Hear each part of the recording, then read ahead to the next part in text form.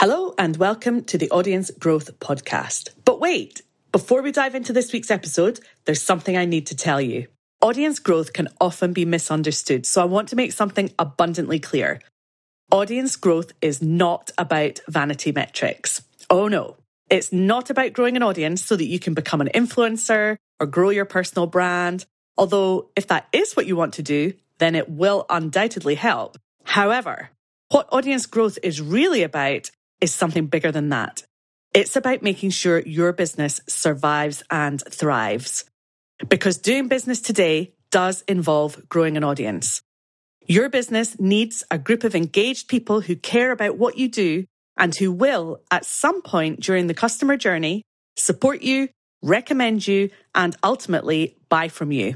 What lies underneath the goal of audience growth is the need to grow and nurture that group of people, so that your small business can survive and thrive. So what am I doing to help? Starting on the 4th of October, 2022, I'm running a free challenge to help you grow your audience in 3 days. If you've joined any of my free challenges before, like thousands of other entrepreneurial women have, then you'll know what to expect. If not, then get ready. It's a vibe. Can I say that without sounding cheesy? Probably not, but trust me. This challenge is fun, free, and fast-paced. Show up live and you're going to get results in just 3 days, I promise. We'll share the link in the show notes, or you can sign up right now via this link, nikkihutchison.com/October-2022-challenge. I can't wait to see you there. Now on with the episode.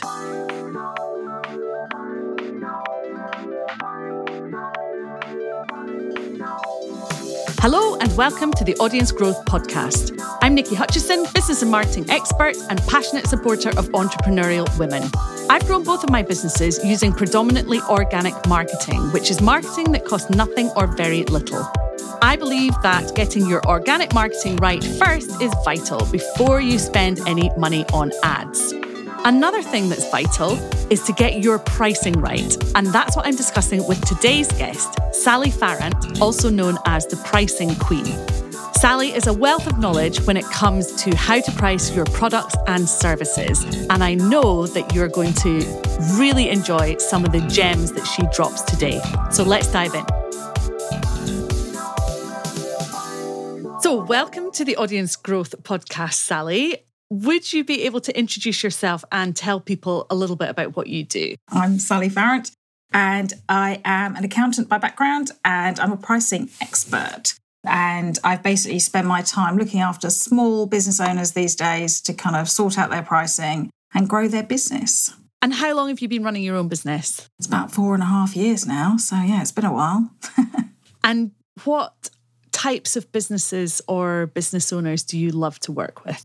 So I mostly work with solopreneurs, mostly women, partly because I think a lot of pricing stuff and a lot of money stuff is much more difficult for women. I think there's many more blocks somehow. I think men just kind of power on through, and I think women are much less confident in their own abilities. So it's trying to encourage people to be more confident in their own abilities.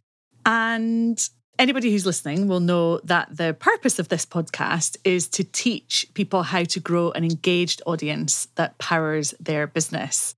But what happens, Sally, if you manage to nail your marketing, you grow your engaged audience, but you don't get your pricing right? What then? The reality is that you can kind of make your price whatever you want. It's not an exact science or anything like that. You can make it whatever you want. But the main thing that I want certainly your listeners to remember is that you need to cover your costs, which includes paying yourself. Because actually a lot of people go, oh, well, it's fine. There's not very much cost in my business. It's just me. I'm a coach. It's just my time. But actually your time is really valuable and you need to make sure you're going to get paid for it. Because actually you go, well, I'll just get like 400 quid's fine for a day's work or a week's work or whatever it is. And it's like, but you got to take something home. This is an expensive hobby if you're not getting paid for it. So it's really important to know what your minimum price needs to be. And I usually say to do that on an hourly basis so that you know every time you talk to a client, you say, I need to be earning £50 an hour, £100 an hour for every hour that I'm in front of that client. And I think that number in your head and making sure you update it regularly is really important. it's tempting to think I can just charge what I like. And actually, the reality is you can. And actually, online businesses charge whatever they want because you don't have bricks and mortar businesses and stuff like that. So you often don't have hugely high costs. But it's up to you to differentiate yourself and show yourself in a different niche so that you are not comparing. So for me, there are hundreds of accountants, right? There's loads of them out there. But there aren't very many people who talk just about pricing. And therefore, you become an expert. And therefore, it's much more difficult for people to compare me to other accountants. There's kind of no easy price comparison. And I think that also makes a big difference to being able to kind of get out there and charge the prices that you want to. Yeah, so you've really created your own niche. And when it comes to the customers that you work with, is it mainly product-based or service-based or a mix? So I do work with product businesses, but I mostly work smaller businesses. I work with service businesses mostly. I work with product businesses, which are usually a bit bigger. That's where I do a kind of full-on done-for-you service. And how long into your business did you specialise? Did you niche down into pricing? It's probably nearly 2 years before I kind of went, actually, the one thing that everybody asks me about is pricing, and it kind of comes down to pricing almost all the time. Everybody has a pricing problem somewhere. It doesn't matter whether you're a six-figure business or just starting out. There is always issues with pricing. And getting it right and earning enough is always a bit of a challenge, and making sure you're not burning out in the process. Absolutely agree with that. So once you'd made that decision to niche down, you mentioned that this is something that people were asking you about all the time. What difference did that make to your business, and how long did it take for that to have an effect? So before, I'm what's called a management accountant, right? Which is where I'm in people's business and I help them with their numbers inside their businesses. But actually, if you say you're an accountant, everybody thinks that you're about tax and year-end accounts and, making sure you get all of that done. Well, I don't do that. So it was quite a muddied thing. For me, it made my messaging much clearer. So it's much easier, social media, doing things like this, so turning up to be a guest speaker, all of that sort of stuff is much, much clearer. And it therefore attracts the clients that need help with that very specific thing. And actually, it probably took maybe 3 or 4 months before I really started to see an influx, and then pretty much all my clients have come through that now. Certainly my solopreneur clients. My more expensive done-for-you clients are probably more complicated businesses, but lots of people come and get pricing advice from me. And it's made a really big difference. And it kind of found me rather than, I didn't go, oh yes, like today, let's do the pricing thing. Actually, it kind of found me because that's what everybody was asking about. And I think it's a false thing to say, oh, my niche is this, because that's what I want it to be. Because actually, you just want to go, well, look, these are the things that people are asking me about. And that often means it finds you rather than the other way around. Which is the dream scenario. You don't have to go round and round in circles, scratching your head and thinking, oh, what should I be talking about? Or, what should my niche be? Because that can be really challenging. Yeah, and I think as well, it's a really clear thing. So people understand pricing. It's not something people go, oh, I don't really understand what that means and what that is. And so I think that also makes a big difference. So you mentioned that pretty much everybody has a pricing issue in their business. Can you share some examples, without naming any names, obviously, of pricing mistakes that have really made you cringe? So massively underpricing because you're new. So thinking that you're going to go really cheap because you're new to it. Now, often you come out of a job or you've got experience in something, or you've trained or you qualified. I find it a lot with psychotherapists and people like that who have got like years of experience in the NHS, and they're like, oh, can't charge as much. And I'm like, you've got all this background of experience, so don't forget all of that. And also that it's harder to put your price up. If you're doing one-off clients, it's kind of slightly different. But if you're going to have ongoing clients, it's much harder to put your price up more than about 5 to 10% a year. So don't price too low to start with. Make sure you put your prices up every single year. So at the moment, inflation is obviously running at some ridiculous rate, but I always say you should be putting up your prices around about 5% a year. Because if you then wait 5 years, you can't put your prices up 20%. People will go, I can't do that. But actually, if you put your price up 5%, it's not enough. It may be as £50, £100 a month, and people are going, oh, well, that's fine. If you put it up like 300 or 400 quid, they're like, whoa, maybe we need to rethink our relationship. And actually putting up prices, most people don't want to change supplier. You've got a virtual assistant. You are not going to want to go out and get another one because that's a right pain. You've got to go and re-onboard them. social media, all the things that you outsource in your business. If you like that person, you are not going to want to change. And people expect a price rise. And certainly at the moment, they really do. On the opposite side of real low prices is that kind of, right, I'm new to this. I've got my coaching qualification. I'm going to be a coach. And now I'm going to charge £5,000 a time.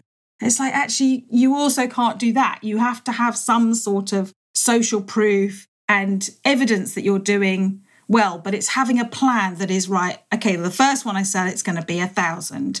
And the first 3, I'm going to sell her at this price. And then I'm going to move it up. I remember talking to somebody who said, actually, what you should do is put prices on the floor and walk until you feel slightly sick. And then you come back slightly, right?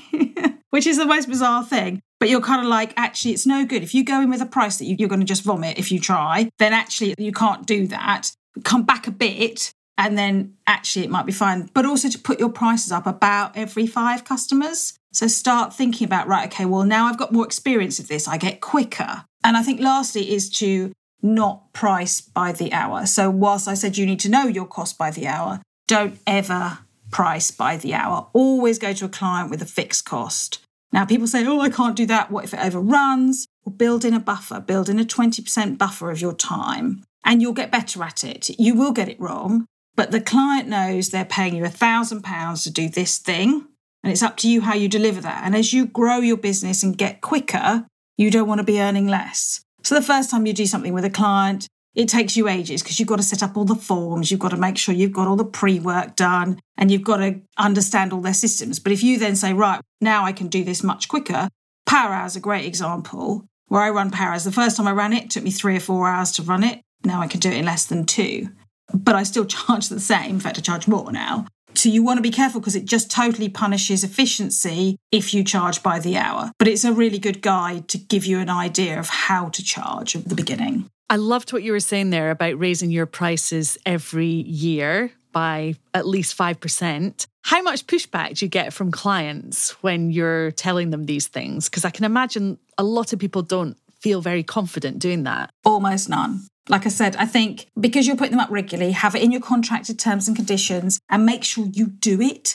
People have it in their terms and conditions and they don't do it. And then it's like, oh, it's a big shock when you do have to put your prices up. If you've got a situation where you've got a lot of ongoing clients, put them up regularly and give them good notice of 3 or 4 months. But generally, I think I've only ever had one person say, oh, no, that's going to be too expensive. And then I've downgraded their package. And you can kind of talk about, well, actually, if you still want to pay that, okay, well, we can tweak that package. We'll take that out and then you can still pay the same. But I think it's being really clear that it does have to go up. The cost of living goes up every year because otherwise you can end up really, really behind. The easiest place is obviously to put it up for new customers and start advertising your prices as the new price with new customers and go to the clients that you don't care if you lost. There is always a client where you're like, actually, they're my least favourite client. They're paying me not quite enough. And actually, they're a bit of a pain. Go to them first, because then if you lose them, you're not that bothered. Remember, if you double your prices and halve your clients, you're in the same situation.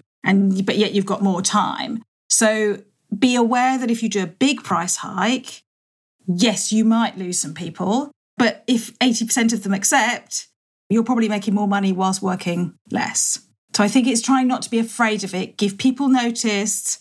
Make sure you've thought about, the value that you add to them. Make sure that they love you. And I think you just have to go for it. And I think doing the kind of, it's an annual thing, it's the cost of living, all of that makes it much easier to do rather than, oh, hello, I'm putting up my prices. I'm doubling my prices tomorrow. That is much less palatable somehow, I think. And what would you say to anyone who is perhaps struggling to onboard clients just now and might even be tempted to reduce their prices just to try and get some business through the door? What advice would you give them? So I think a lot of it is about personal circumstance. If you need to get clients through the door and price is truly the sticking point, then you can reduce your prices. Be really careful of reducing your prices because the easy answer is, why are you not doing such and such? Oh, I can't afford it. So I don't want to go into, well, actually, I don't really like you. Or, there's all sorts of things that are a bit personal. Whereas if you go, well, I can't really afford it. And I think if you're getting a lot of pushback on I can't afford it, look at what else you could offer that is not so time consuming for you. So maybe you could do something that's a bit lighter touch for you with a bit less one-to-one. It is tricky at the moment. I think some businesses which are kind of nice to haves, it's much more tricky. But I think that there are still plenty of people who are prepared to spend money, and plenty of businesses who have money, and plenty of consumers who still have money. You just need to make sure that you're not trying to fish in the pond of people who are being very squeezed. And yes, there are some industries where that's a problem. You know, you can reduce your prices, but be really aware that whether that's actually what's going on. There's a bit of an excuse, isn't there? Like, I don't want to pay for that because, there's a cost of living crisis. And it's like, there is, and absolutely it is a thing.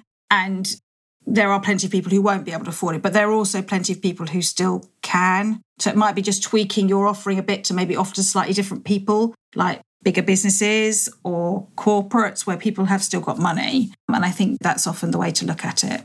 And certainly something that I've experienced in my business, and I've heard a lot of my clients going through this as well, is that some of the clients who are paying you less, they're often the ones who take up most of your time. Is that something you would agree with? It's the 80-20 rule. 20% of your clients take up 80% of your time. And it's so true. Because the people that are paying less are probably watching their pennies much, much more.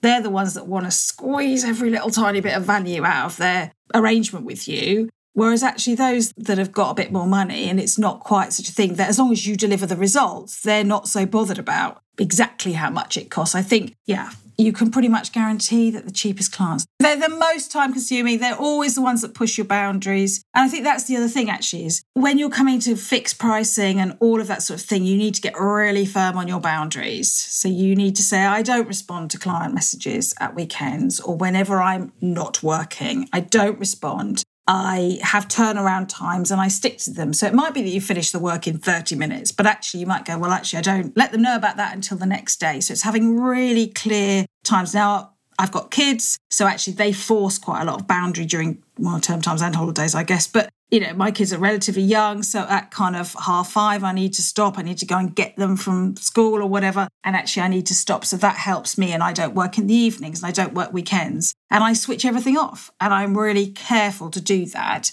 But I think it's really easy for clients to massively, and I've done it myself as a client. You message somebody at the weekend because you're like, I've just thought about that. But then you're like, whoa, they replied. I wasn't expecting them to reply. They could have left it till Monday. And I think it's kind of making sure that you have your boundaries. And if you don't want to be contacted by things like WhatsApp, don't respond.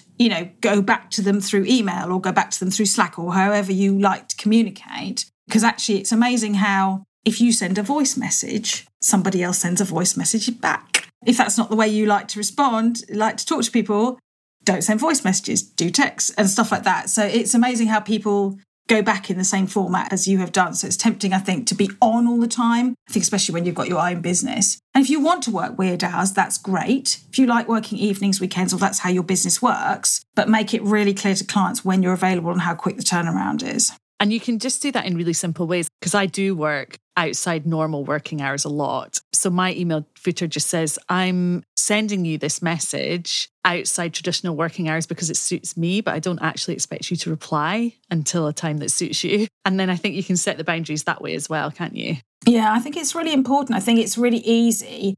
Especially these days, you're sat on the sofa and you're looking at your emails in the evening. And then you're like, oh God, there's a problem. And then at 9 o'clock at night, you're there going, oh, I've got to deal with the problem now and I don't want to have to deal with that, And again, it's that kind of keeping it contained so that you can be clear how much time it's taking you. Because all that time on the sofa where you're kind of ruminating and everything else is still time that you'll spend energy on that client, even if you're not actually doing anything.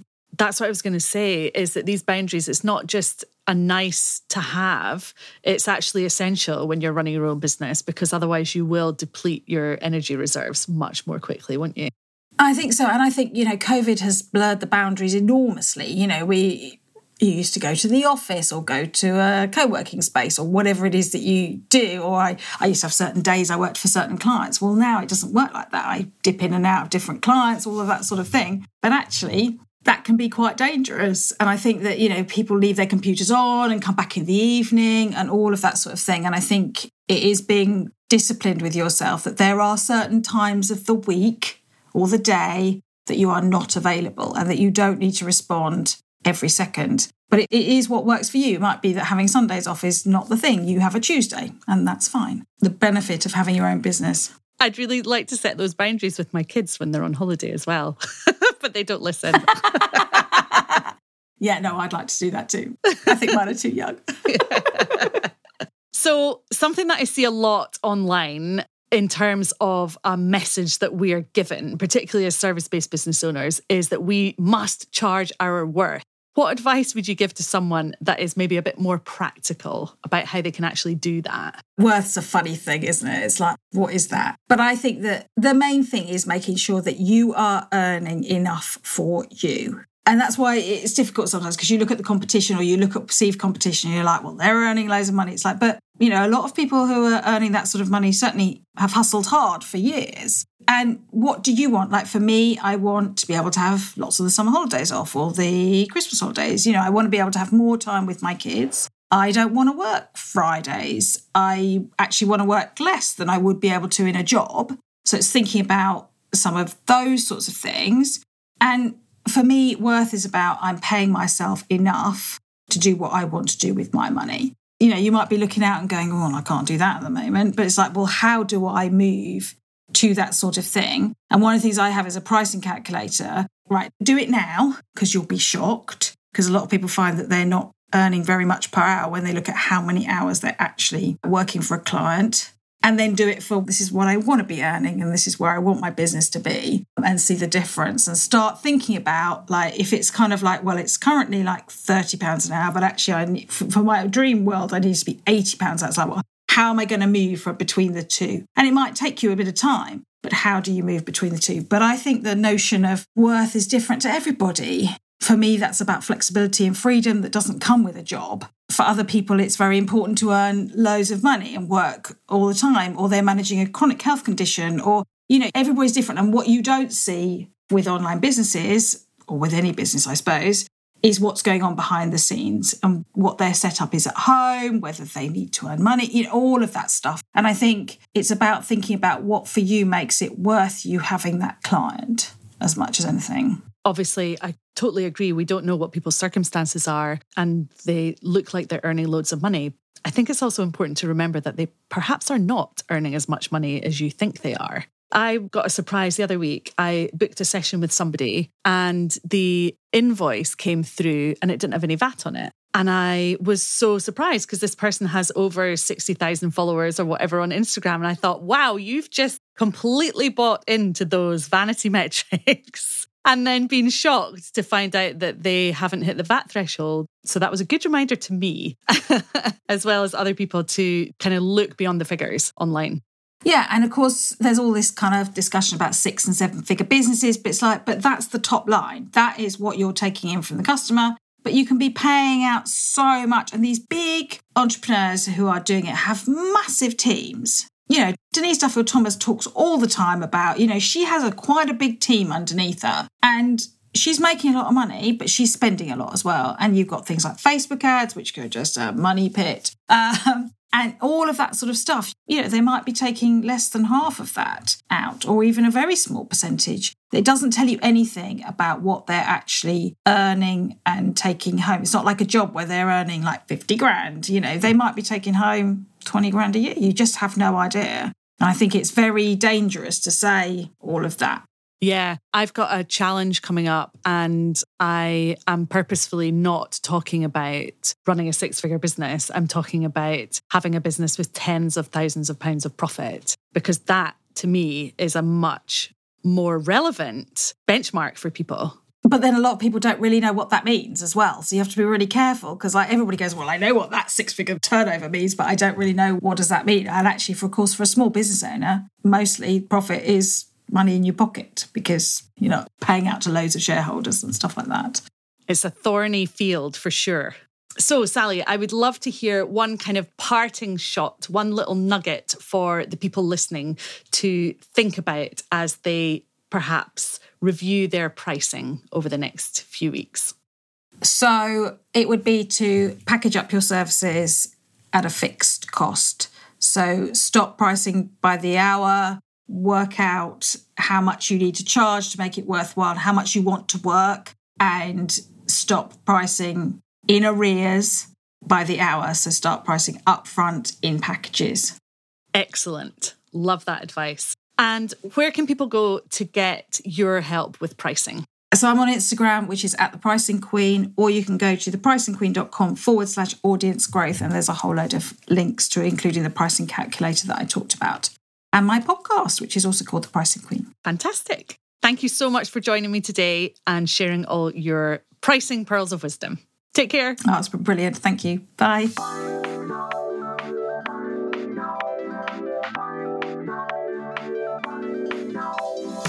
Big thanks to Sally Farrant, the pricing queen, for joining us on today's episode.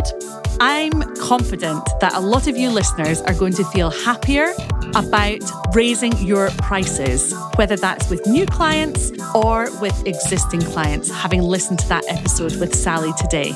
Now, next week, I'm back with something different. So make sure you hit subscribe. Up until now, every single episode of the Audience Growth Podcast has been released on a Friday. But next week, it's going to be on Monday. If you're listening to this on the day of release, that is just 3 days from now. And the reason for that is that I have recorded a very special episode with a very special guest. And I have also been a guest on her podcast. So what we're doing is we're releasing both episodes on the same day. And you'll need to listen to her podcast for one half and this podcast for the other. So make sure you go and check out Teresa Heath Waring and her podcast, which is called Your Dream Business.